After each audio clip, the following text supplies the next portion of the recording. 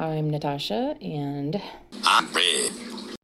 together we are Syllogism, a science, culture, and philosophy challenge podcast on the edge of chaos. This week's challenge was to spend 4 hours in nature recording our observations. To help assess Brett and I's naturalistic intelligence, I asked naturalist Pete Cooper to join us. Pete's an ecologist with the Derek Gow Consultancy working on species reintroduction in the UK. For bonus content and the full video from our challenge, be sure to subscribe to the Theory Gang newsletter at theorygang.io/newsletter. Enjoy!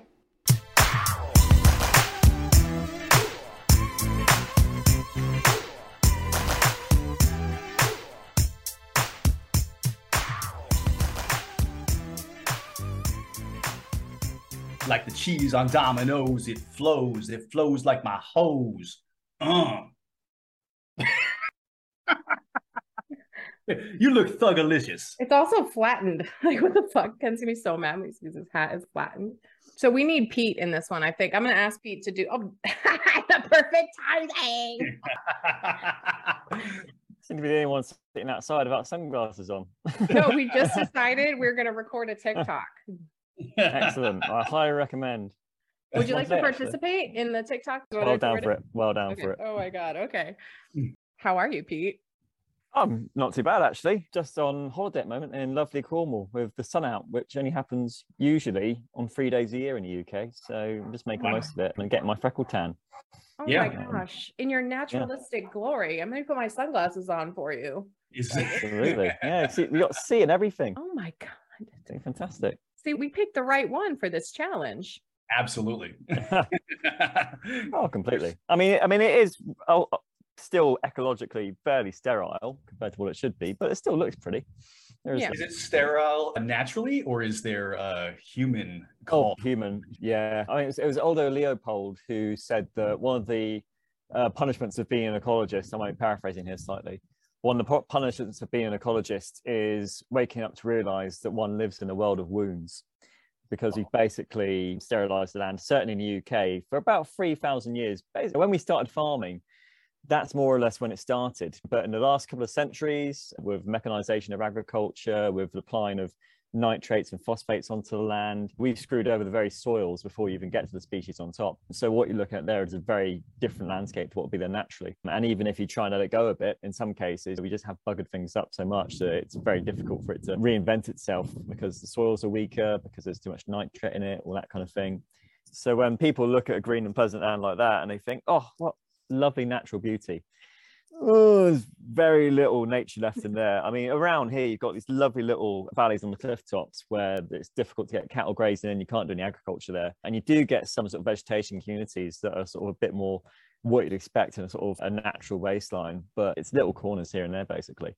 So it's like window dressing of a natural environment. Really, it's just like our human domiciles themselves. It really is just, we're going to make it look as much as possible like this, but you scratch the surface ever so slightly and there isn't much there. Yeah, completely. This is like fucking sad boy ecology. I don't want Yeah, that's my disclaimer. If you really sort of don't want to get depressed, then hanging out with ecologists is not fun. You seem very chipper and upbeat, though. I mean, your TikToks are hilarious. Yeah, at the end of the day, there is that side of it. But the other side of it is that nature is also the most wonderful thing. And if you can do as much as you can, not necessarily trying to hold on to what little is left, but trying to put back as much as possible as we can support, then actually it's a very life-affirming thing. The way I see it, sounding completely unscientific for a minute, even though I have been educated to a scientific background, is at the end of the day, the reason I love nature so much, it's the closest thing in this world to magic. It just is. It has been for millions of years. It's not going to change that anytime soon. And in all the sort of weird fictions that create for ourselves as humans, I mean, the guy, I can't remember his name now, the chap who wrote Sapien. Yuval Noah Harari. Absolutely, yeah. And the way he said that our lives as humans is based around stories, be it literal stories, but also economies and laws, etc. It's all effectively something we've created. That's something we haven't, and we still have no idea really how it works. And that's just fantastic. And there's a pure joy about nature in the sense that a small child who's still trying to figure out the world around them, can't even speak yet, will be hypnotized by a butterfly.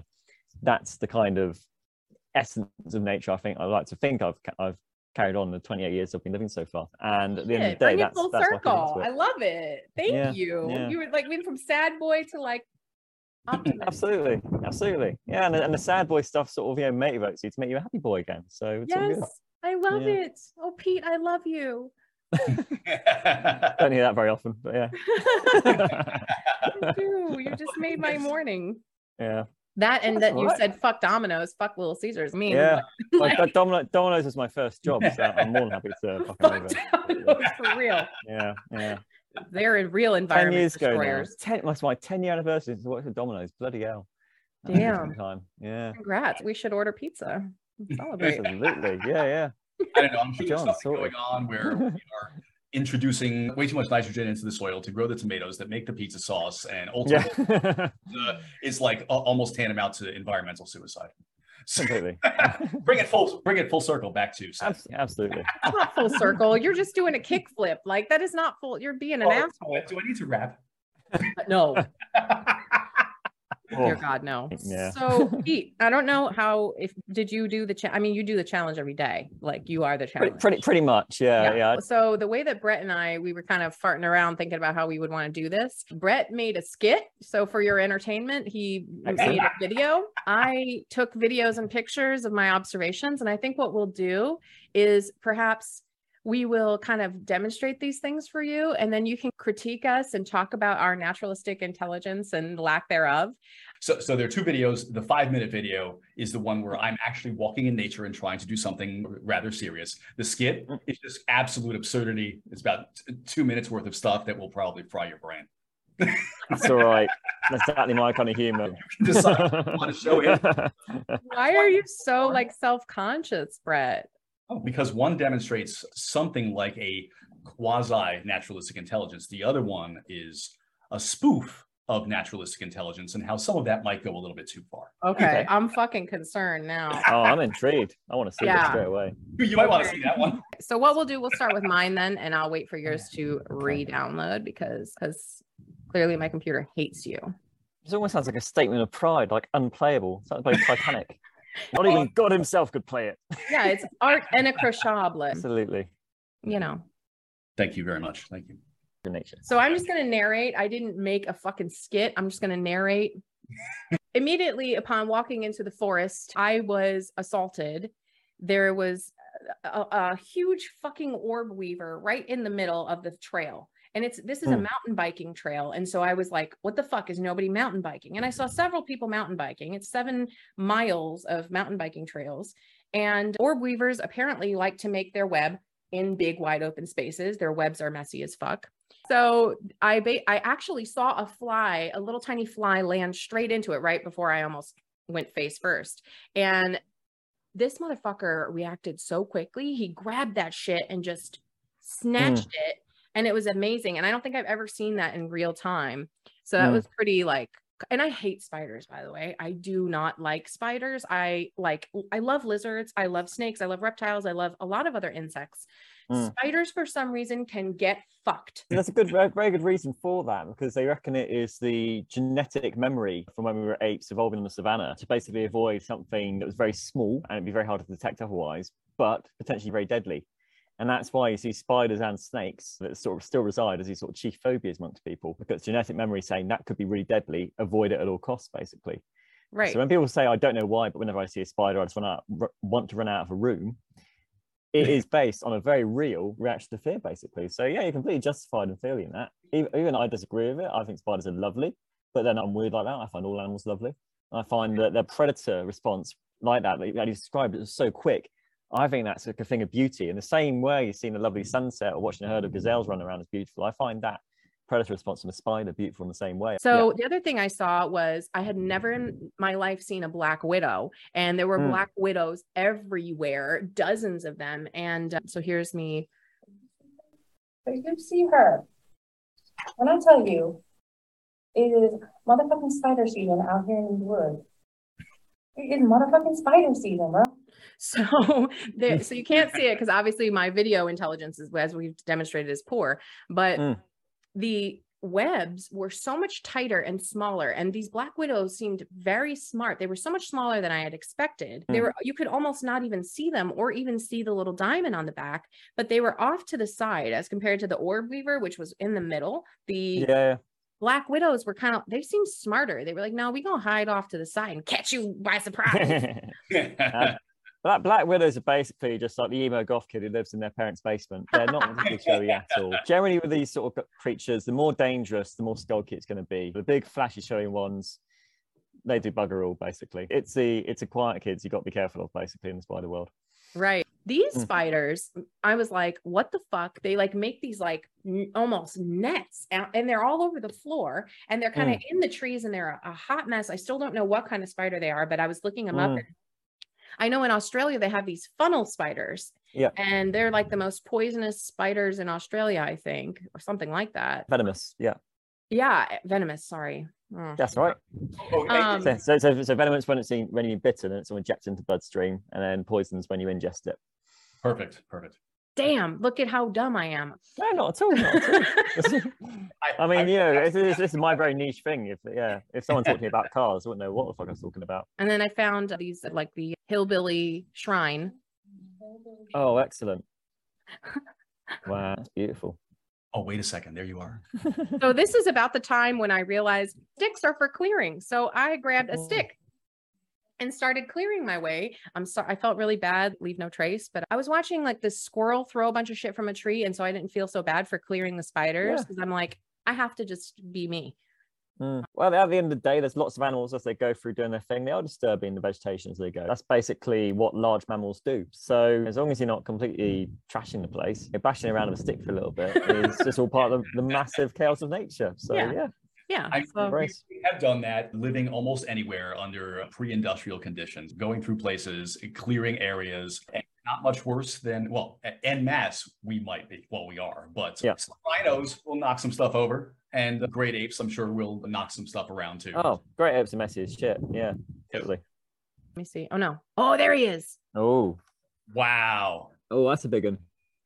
Have you got? Is that a recluse? No, recluse has got finer legs, like lighter brown. This one's dark. I'm assuming you didn't want to put a bottle cap or anything next to that for scale. It was about 3 inches, 3 or 4 inches. Yeah.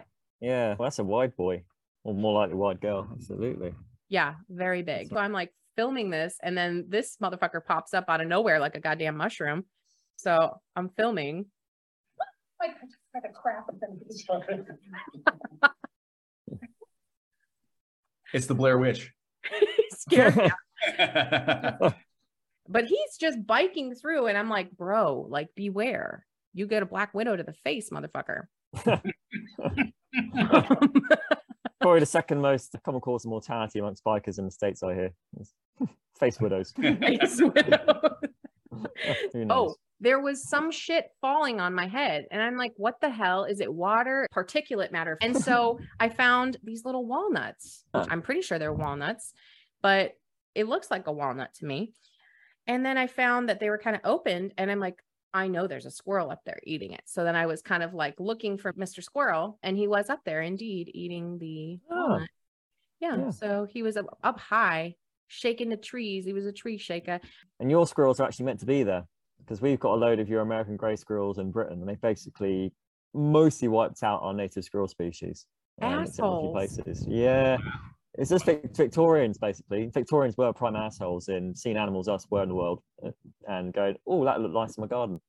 So they brought over a load of grey squirrels and stuck them in their big estates. They got out and they basically have a disease called squirrel pox, which they're literally squirrel pox, which they're resistant to, but the red squirrels, not so much. So by about the 1980s, the red squirrels basically left in islands where they can't swim to, or the far reaches of Scotland and Northern England. The rest of the country, the greys have sort of kind of taken over. At the end of the day, the grey squirrels are what most people's first nature experience. Like, they're very happy to live in the city parks. So that's many people's only experience of nature. So you can't fault that. But yeah, if I could press a button that would get rid of all the grey squirrels in Britain, I would do something. Genocide, squirrel genocide, really, Pete?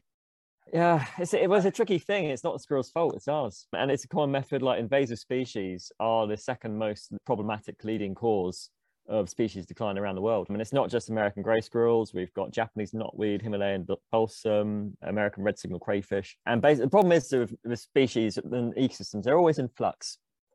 And they're incredibly complex things. We still don't quite have the idea of how they work. But if you have something, the species from an ecosystem that's evolved for millions of years of separation, go into another system that's again involved with millions of years of separation from that. And if that species doesn't do well, and it does well, then it's more likely to basically be knocking out the species that has evolved within a sort of, I don't like using the word equilibrium because there's not really such a thing as balance in nature, but at least adapted to that environment, and that can make things go a bit skew. So not all alien sort of non-native species have a bad effect, but sometimes they do. And when they do, it can be really quite nasty. And many species have gone extinct as a result of that. I mean, the case in point is New Zealand, where half their bird species have gone extinct, and a large majority of them have gone extinct through invasive rats and cats and stoats eating the eggs and chicks, basically. So do ecologists basically go around and clean up the mess that people are making? Like they're just kind of, oh, fucker, really? You just brought some squirrels over? Pretty much, yeah. I mean, I weren't really ecologists 200 years ago. So yeah, we're sort of saying that in retrospect now. But like yeah, saying, oh, fucker, really? Totally, that's a lot of it. And there's a lot of ecologists in Britain who spend a lot of money trying to get rid of Japanese knotweed, which is difficult to get rid of once it takes root. Our consultancy, we specialize in the ecology and the conservation of water voles, which are the rodent which inspired Ratty and Wind in the Willows. It used to be really common. Now there's probably fewer than about 75,000 water voles left in England and Wales. Now, bearing in mind, water voles, they're a rodent that's about the size of a rat. They should be in their millions. This is really not the case as it should be. And part of the main reasons for their decline, through habitat simplifying, so making habitat not as complex as it used to be, but that's also allowed the American mink, which basically escaped from fur farms or was deliberately released by animal rights activists who don't know any better. They basically devastate the water vole because where they evolved in separation, the mink can hunt the water vole in the burrow, it can also hunt them in the water. It's like the Terminator, and the water vole is a little hairy Sarah Connor that just can't do anything. And a large part of water vole conservation is killing mink. And mink are beautiful animals. I don't think it's their fault at all. It's our fault to put them in that situation. But again, it comes down to this idea of you can't necessarily give these animals, these species, moral agency in the same way that wolves aren't evil because they hunt deer. Right. It's not the mink's fault. But equally, you can't be like, oh, mink should still be let to live. But that comes at the expense of wiping out a native species. Interesting. So you're like God over there. Ecologists are kind of like... playing God. Yeah, it's a very fine line, and I think a lot of what I do I would have a lot of arguments with Jeff Goldblum in Jurassic Park over what was playing God or not. What do you think about like companies like Colossal Bioscience who are trying to work on de-extinction? Bring back... Yeah, it's a really interesting one. It's a really interesting one. I could justify it if you're bringing back species which still basically have an ecological role, would still be here today. And in that context, you could easily say that mammoths do have a role today, because if it wasn't for us, the mammoth probably wouldn't be extinct. I don't know if you're familiar with the Pleistocene overkill hypothesis. Basically, when humans first arrived on the scene, when we left Africa and started colonizing all different continents around the world, every continent, big island, had a megafauna. The only continents you'll find the sort of fairly decent megafauna compositions today are in Africa and South Asia. And that's because they evolved alongside humans as we were evolving. So, you know, they learned our tricks of the trade and how to avoid us and basically find a rough sort of equilibrium of us. But when we reached Australia, when we reached the Americas, when we reached Europe, when we reached Madagascar, New Zealand, we arrived with an intelligence and an arsenal of weapons that had never been seen in any species that had evolved before. So within a few thousand years of humans arriving, in Australia, you see the extinction of the giant wombats at the size of rhinos, the ducks that were 6 foot high, the marsupial lions that are 6 meter long Komodo dragons. You see the mammoths, mastodons, saber-toothed cats, ground softs, giant camels, giant armadillos, giant beavers, short-faced bears. I could go on and go on. America had so much megafauna, but all wiped out within a few thousand years. In Europe, the elephants, mammoths, cave bears, etc.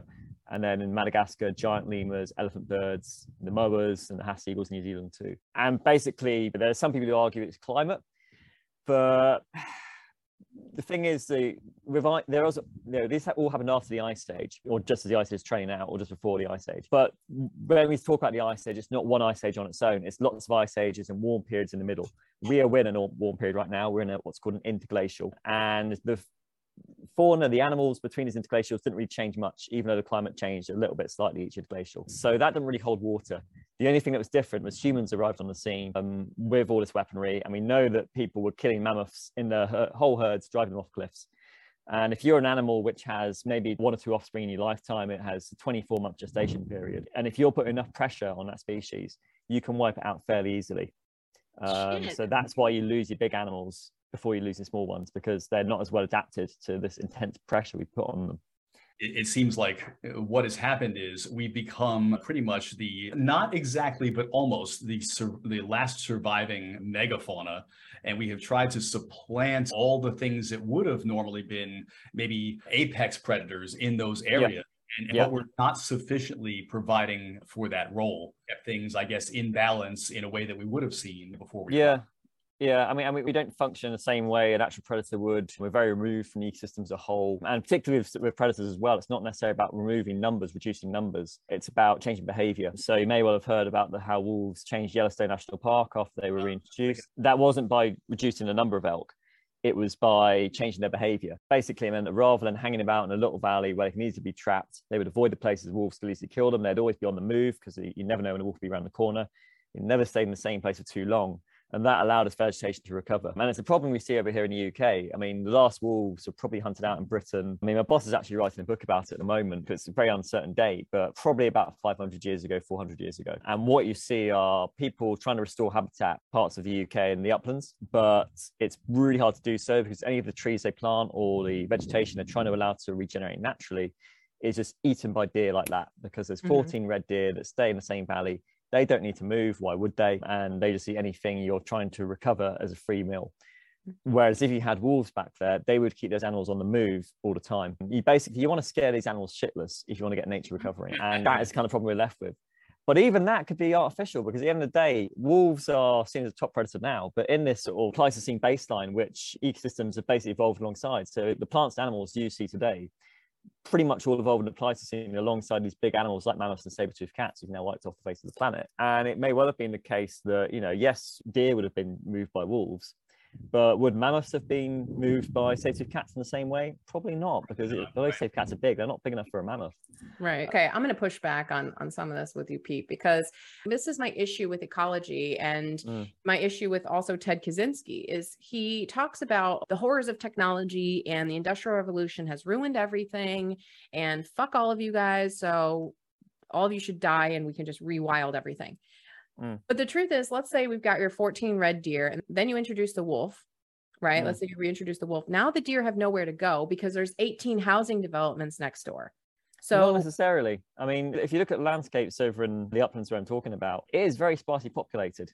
And that's often what you find with most parts of Europe, really, is you'll have these urban centres, but then a lot of the countryside is actually a lot less populated than it was even 200 years ago, simply because there isn't really much of an economy left there. I mean, within the uplands of Britain, there is still sheep farming that goes on, and that basically creates a landscape that Beatrix Potter wrote about and is now a World Heritage Site because of this sort of cultural landscape.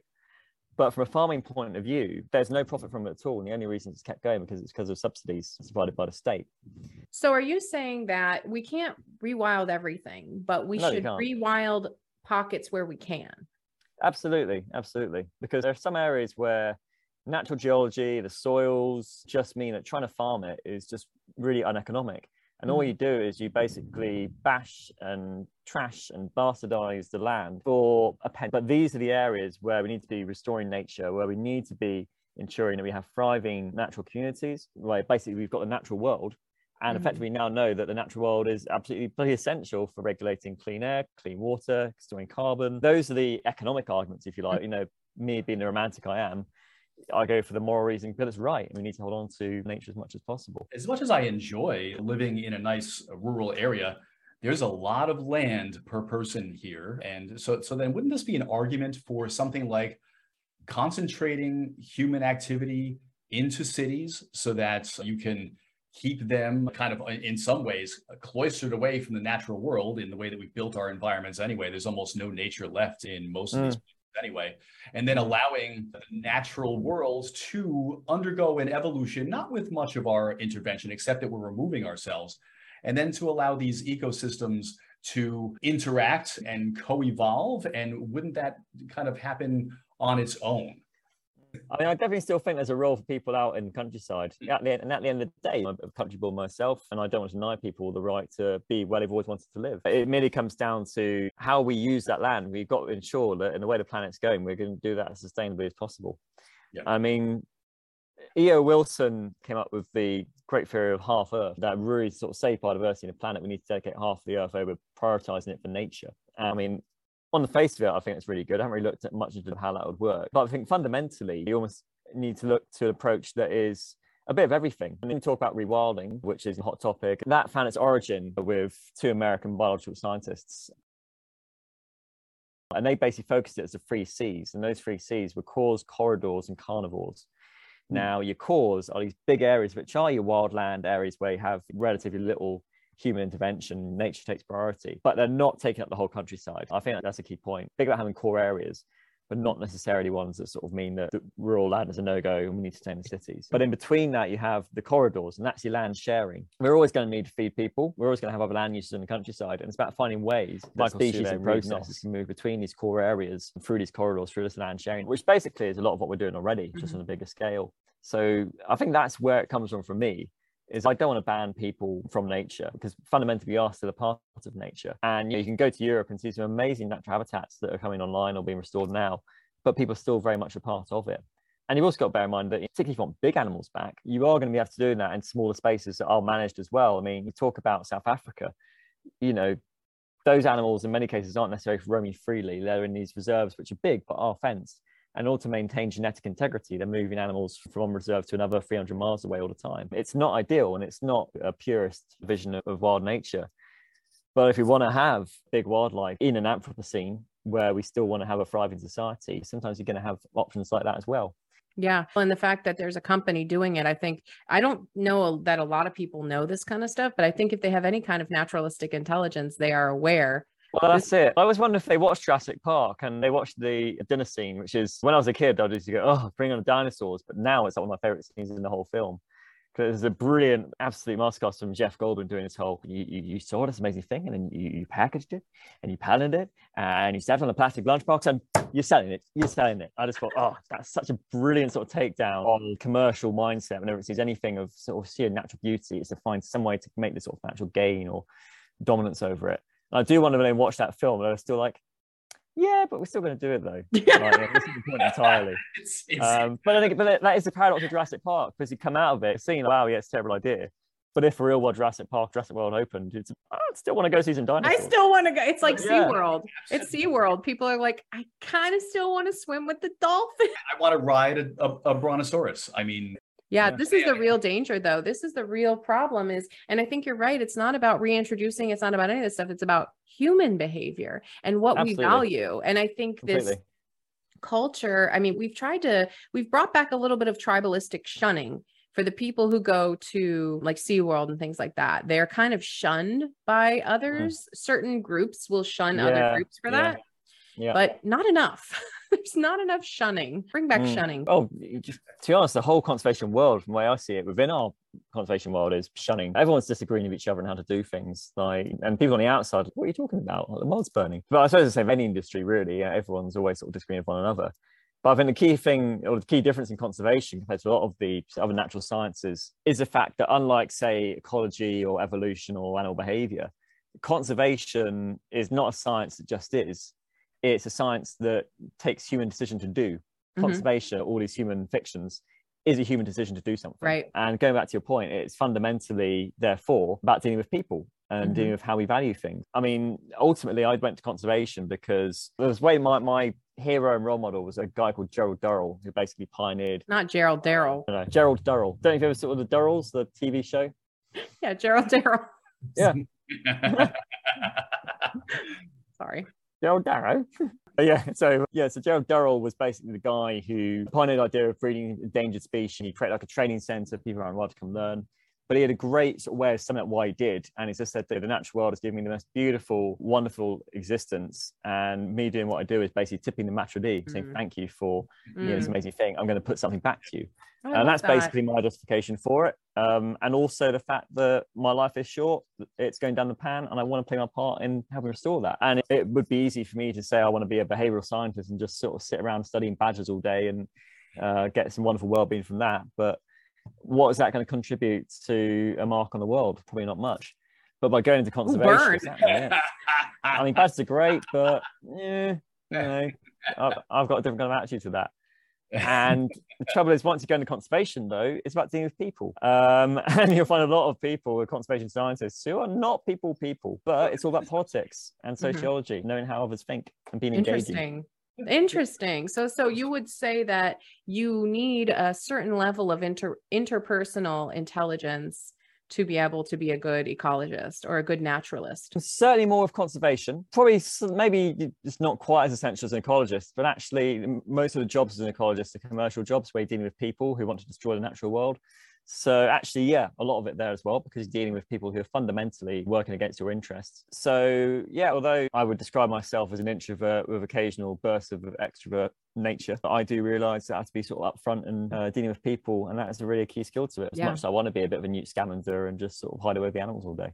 Yeah, and it is the case that even if you present the most well-reasoned arguments for things, if people don't like you, they're going to find ways to undermine the thing you're trying to do. Absolutely. Their own detriments. You need to be able to systematize and explain it well, and by the way, also get people to care about the position enough by, in some ways, identifying with or agreeing with your passion in that direction. Yeah, completely. And I think that's it. You do have to have a thick skin. A lot of conservationists and ecologists by nature don't like to upset people. But when you're dealing with people who don't give a crap about that, who are trashing the land, be they developers, big landowners, etc., they often know that these people bend over backwards for them. And that's what often happens. So yeah, I think you do have to be able to sort of take a stand a bit more.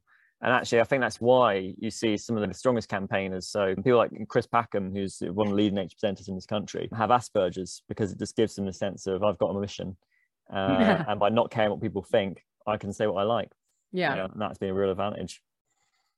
So you're like, if you are on the spectrum, you should try conservation.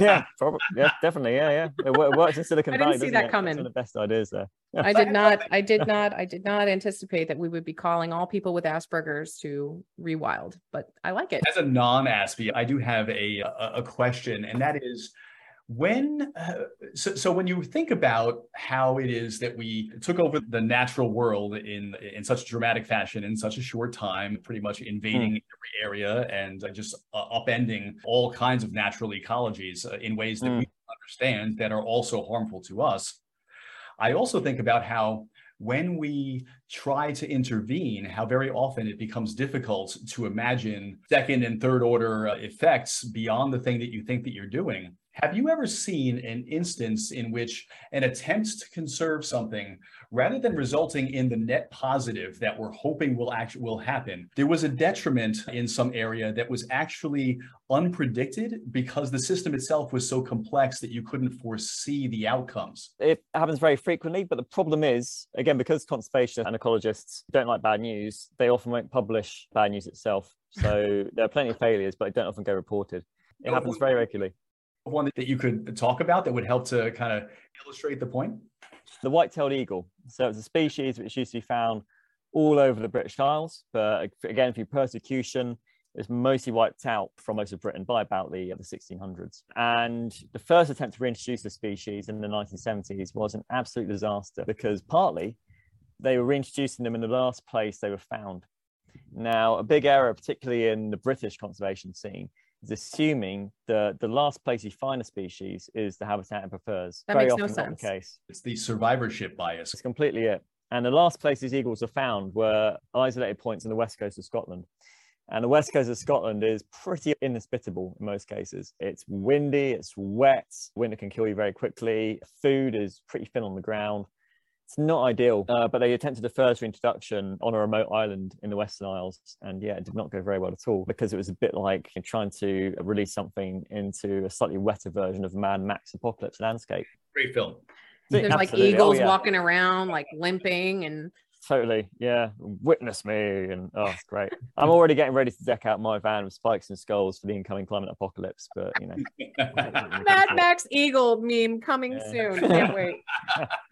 Wow. No, but this is great, because I think this is my beef, and I've never mentioned this on this podcast, I don't think, about effective altruism, is we have this utilitarian ideology on which I'm certain a lot of conservation is probably focused on, in some way, with some outcome as being the ultimate ideal. So in effective altruism, the ultimate ideal is to reduce human suffering. But they have this concept called cluelessness, where basically, we don't know, like you said, we barely know the first order effects. We don't know the second order, third order side effects. What are the implications of introducing that eagle? We really have little to no idea what the long-term effects of these things are going to be.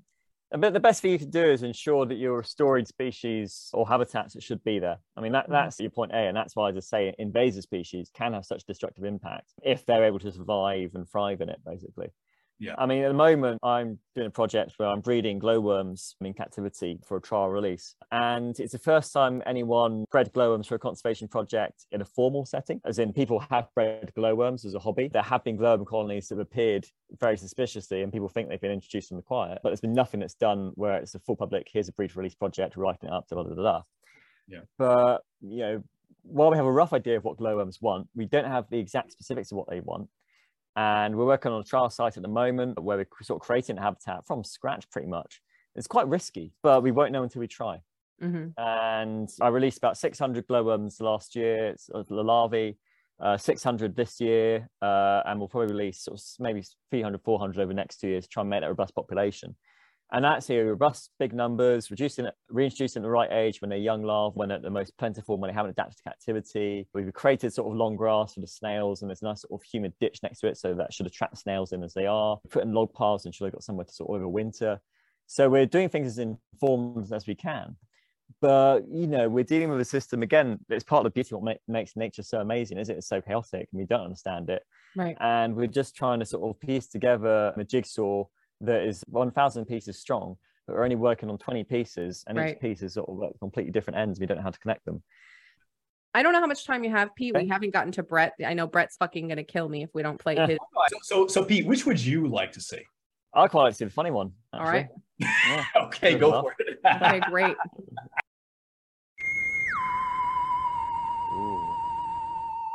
So here's what no one knows about squirrels. So squirrels are considered the greatest threat to our entire electrical grid, including all of the cyber espionage going on around the world.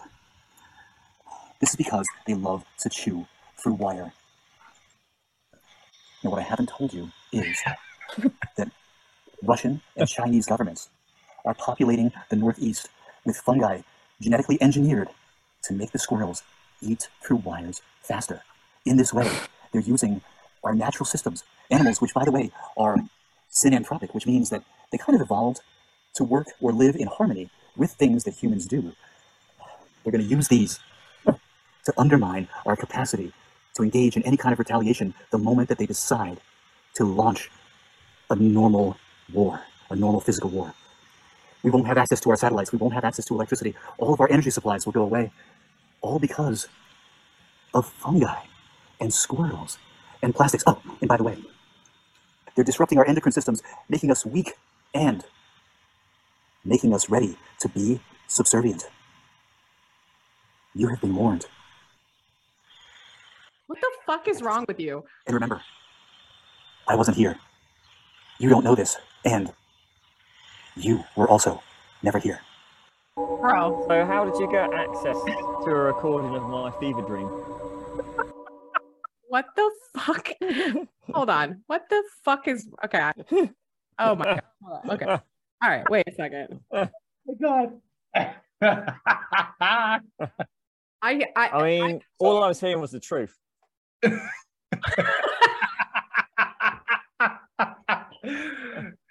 You're a psycho.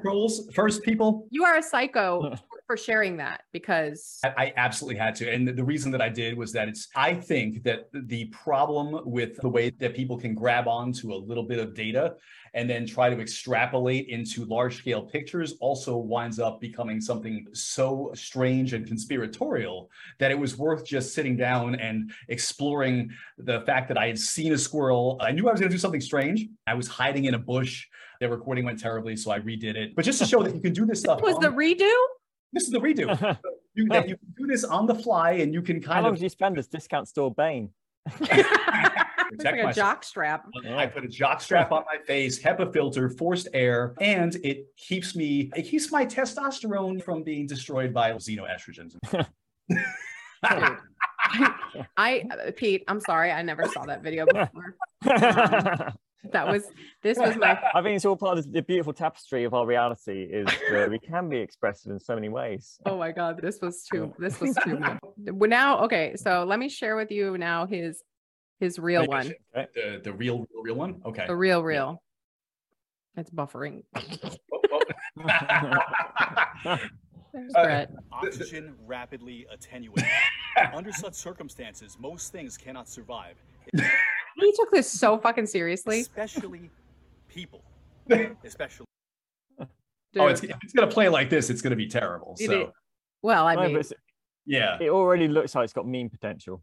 Yeah, I feel like it's lower than it would be at sea level, and because of this, it does not want you to have your moment. I just basically went to a local park, started climbing around, and just commenting on random things that I saw.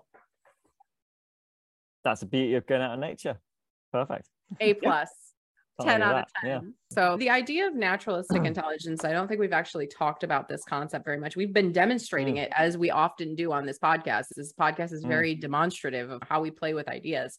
But this is actually not an official intelligence according to the theorist Howard Gardner, but other people have kind of taken up for it and said, no, this is the thing. So the question is, what is an intelligence? And in terms of a naturalistic intelligence, there are certain constructs that they have assigned. So people with a high level of naturalistic intelligence are able to find common traits among things in nature. They're able to categorize things very well. They have pretty ordered hierarchical reasoning. They can rank and file things according to their significance or importance. They can perhaps predict first and second order consequences of introducing the white-tailed eagles into the wet Mad Max territory. They have an ability to identify with the things that surround them. So in your experience, do a lot of your colleagues exhibit these things, or is there a variable degree to which they have those kind of attributes? But yeah, I was reading throughout this today. When first I was going through it, I was thinking, oh, this all sounds very familiar. And I think by and large, we do tend to share these particular traits because at the end of the day as well, it's a world which to go into. I think you have to be pretty passionate about it, to be honest, because it's very low pay. So you are generally doing it for the love of it all. And the ones who go into the slightly better paying jobs, they tend to be the big commercial consultancies, state conservation.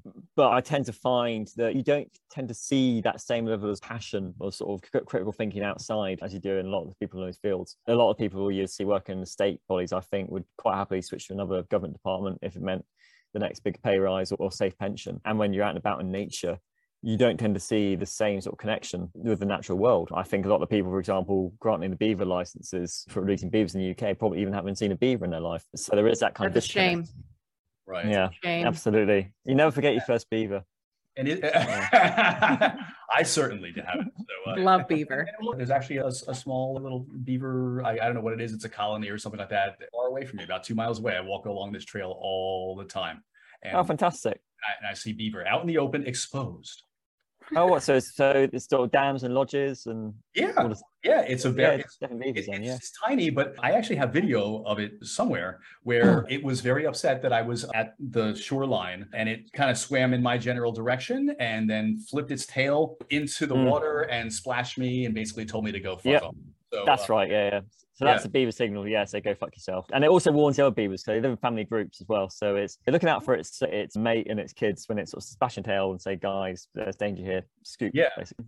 Actually, in a book I was reading by a guy called Roy Dennis, who I've met a few times through work, and he's an absolute legend.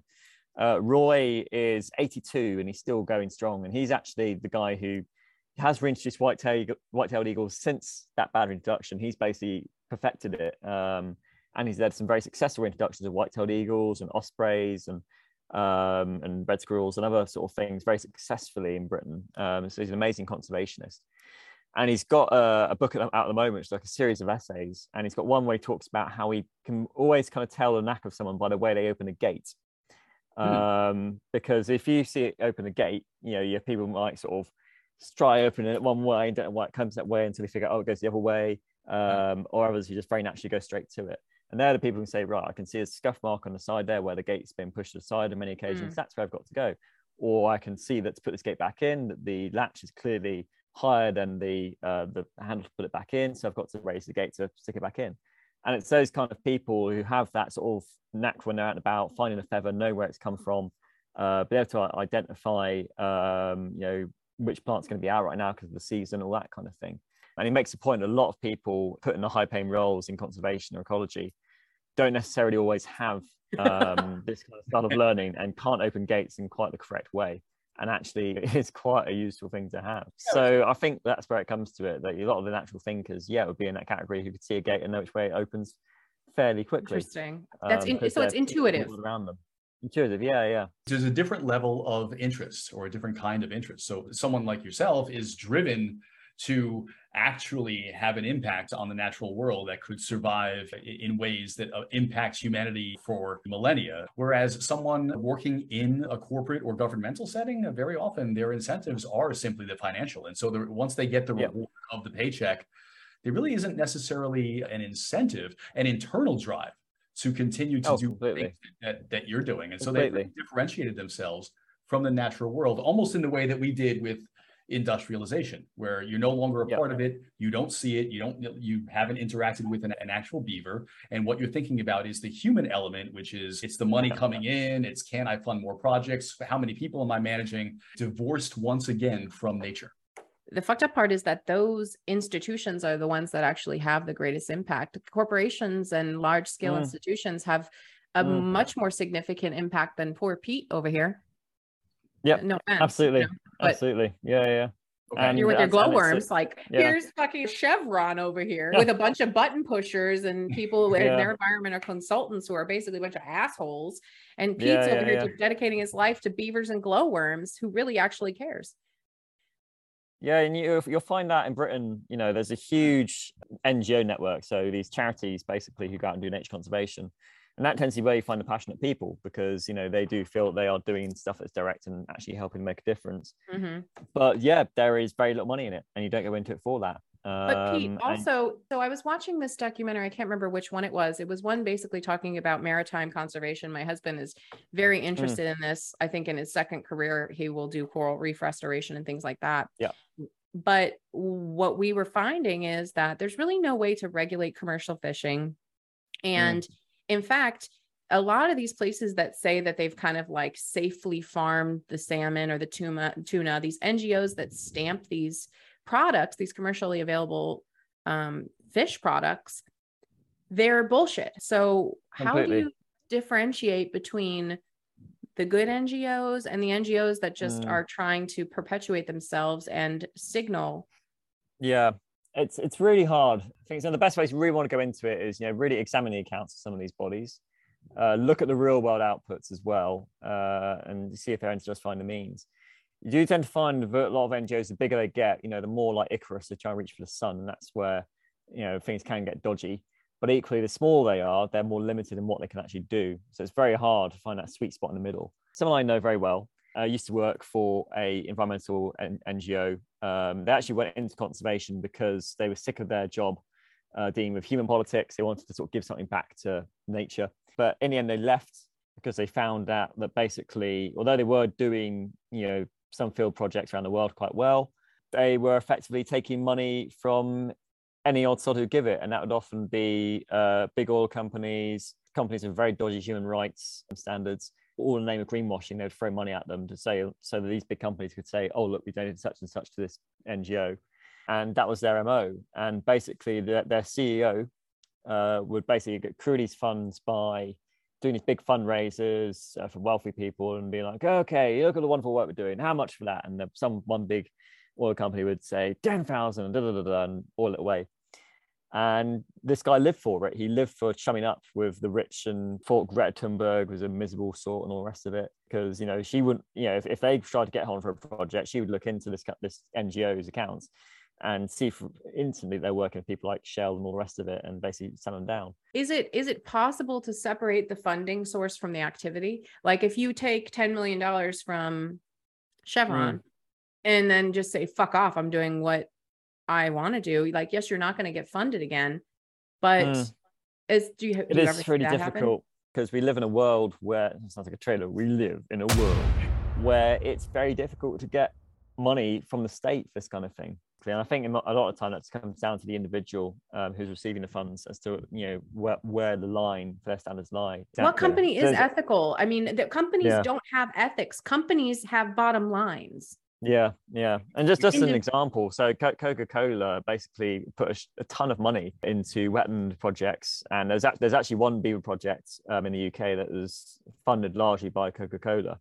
Sorry, not sorry money for causing massive pollution leaks outside their factories in Southeast Asia. And that's the reason they're doing wetland restoration, almost like an offset for the fact they basically screwed over these habitats in Southeast Asia and the communities who rely on them. Really hard. And you see now why it's so much harder going into conservation from a human point of view than it is to stay just studying badgers and doing the animal behavior route. But it's at the same time about trying to make a difference and give something back to the world. Right. You need both. I mean, you really do need the Aspies for the field work and then the schmoozers for the other work, because you have to work it from the inside. Because if you think about Coca-Cola, for example, they have on their box of cans, recycle me, I'll see you later. And that gets down to the individual mandate of like, who should be responsible for cleaning up the bullshit. Oh, completely.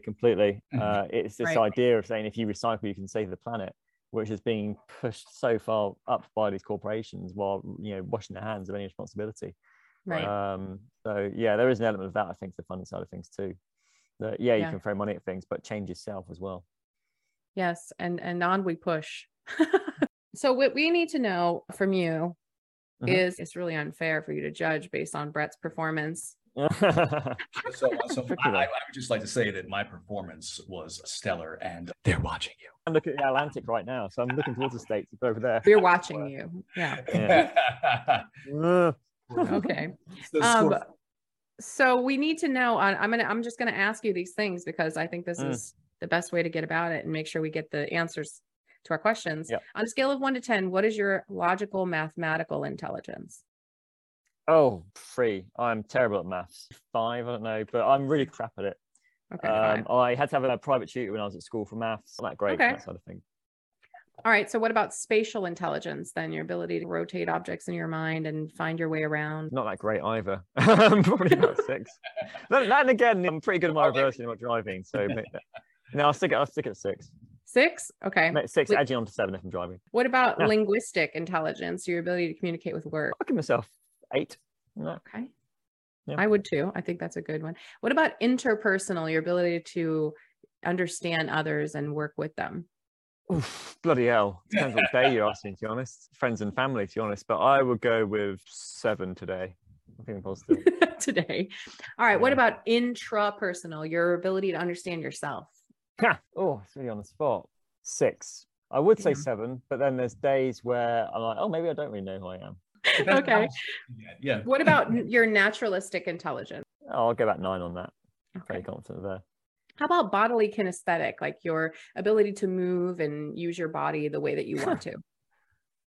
Actually, no, I'll give myself a 7 for that. I've got a really weird body, but I think I can figure out. We all do. Bodies are weird. Yeah, bodies are strange. I need stuff like that. Oh wow. Dang. Okay. All right. So I'm giving you a 9. Yeah. Damn. Because I mean, I can't do anything.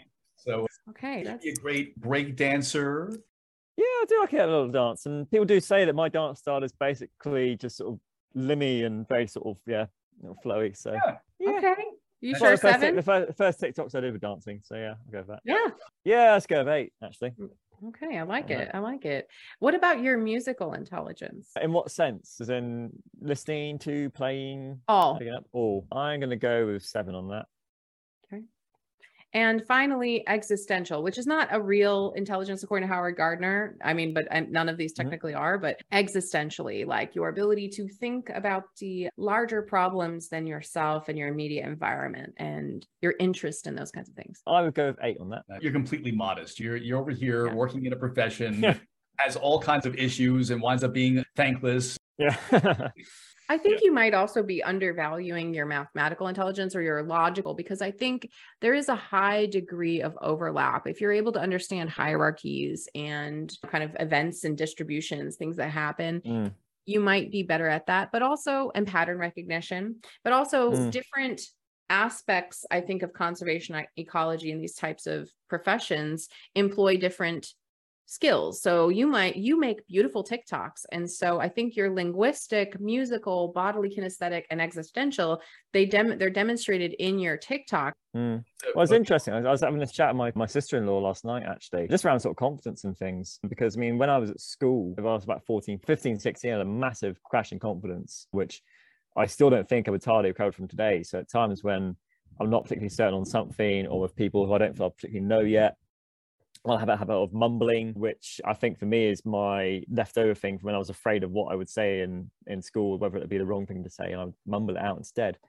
And yet I think I feel more confident when I'm on a stage or TikTok or whatever, because it's not an individual who can sort of answer back or shut me down. So when you think about what you're doing naturalistically, there must be an inherent kind of underlying calculus to what's going on in your mind when you're thinking about the natures of the ecosystems and what might be required to support the introduction of glowworms into the wild. It's not a hard numerical calculation, but there's an understanding of proportionality, the relationships of things and how they will impact one another that is both logical and I think also mathematical. Okay. That's not kind of what I think. There's more than one way to approach what these things are, and that's why we're talking about. Yeah. Oh, really? Oh, really, Brett? Okay. So I'm not sure what you're getting at here. I'm sure the story of how this season came to be is because Brett and I argue like cats and dogs about whether or not these multiple intelligences exist and in what capacity. You are just kissing his ass. I am kissing his ass because, he can do that breakdancey shit that I can't do. If you look at the way that he's broken these things down, my whole argument for why they don't really exist in the way that he proposes them is that they are able to be rounded up into higher levels of things that we already ordinarily defined as being smart. And so I am not conceding anything by saying these things. I am demonstrating that they are all bullshit. Intelligence like nature is chaotic, and it's very hard to put a single... And I see it kind of the opposite. I see it that there are things that come together to form G, but I think there's some shake at the bottom that is not counted by G that may come together to form something else or several other things. Like I said, there's G, but maybe there's F. Maybe there's, Q. It's not impossible. It could be that we haven't ground it down yet to the theory that it could be. Yeah, I'm not saying that the current definitions could not be improved, but I'm saying that multiple intelligence theory winds up failing as an alternative. Right. And what's your sample size of guests going to be to sort of work out if this thing does exist or not? This is not scientific, bro. Like this is pure conjecture. And it's what we do here on this podcast is, and I just figured this out yesterday, on this podcast, we demonstrate how to play with ideas. We're doing it. That's what Brett and I constantly do. This one is pure play. Thank you for playing with us. No, it's been great fun. Loved it. Awesome. Enjoy the sun. Yeah. Oh yeah, not burnt yet. Good. Okay. Reapply. Oh man, being a ginger, it hurts. Thanks for playing in nature with us today. If you adore Pete like we do, you can find him on Twitter, but I found him on TikTok at Pete Cooper Wildlife. Highly recommend. And Brett's video is safely behind a paywall, but if you really want to see it, buyer beware. You can find our bonus content and much more at theorygang.io/newsletter.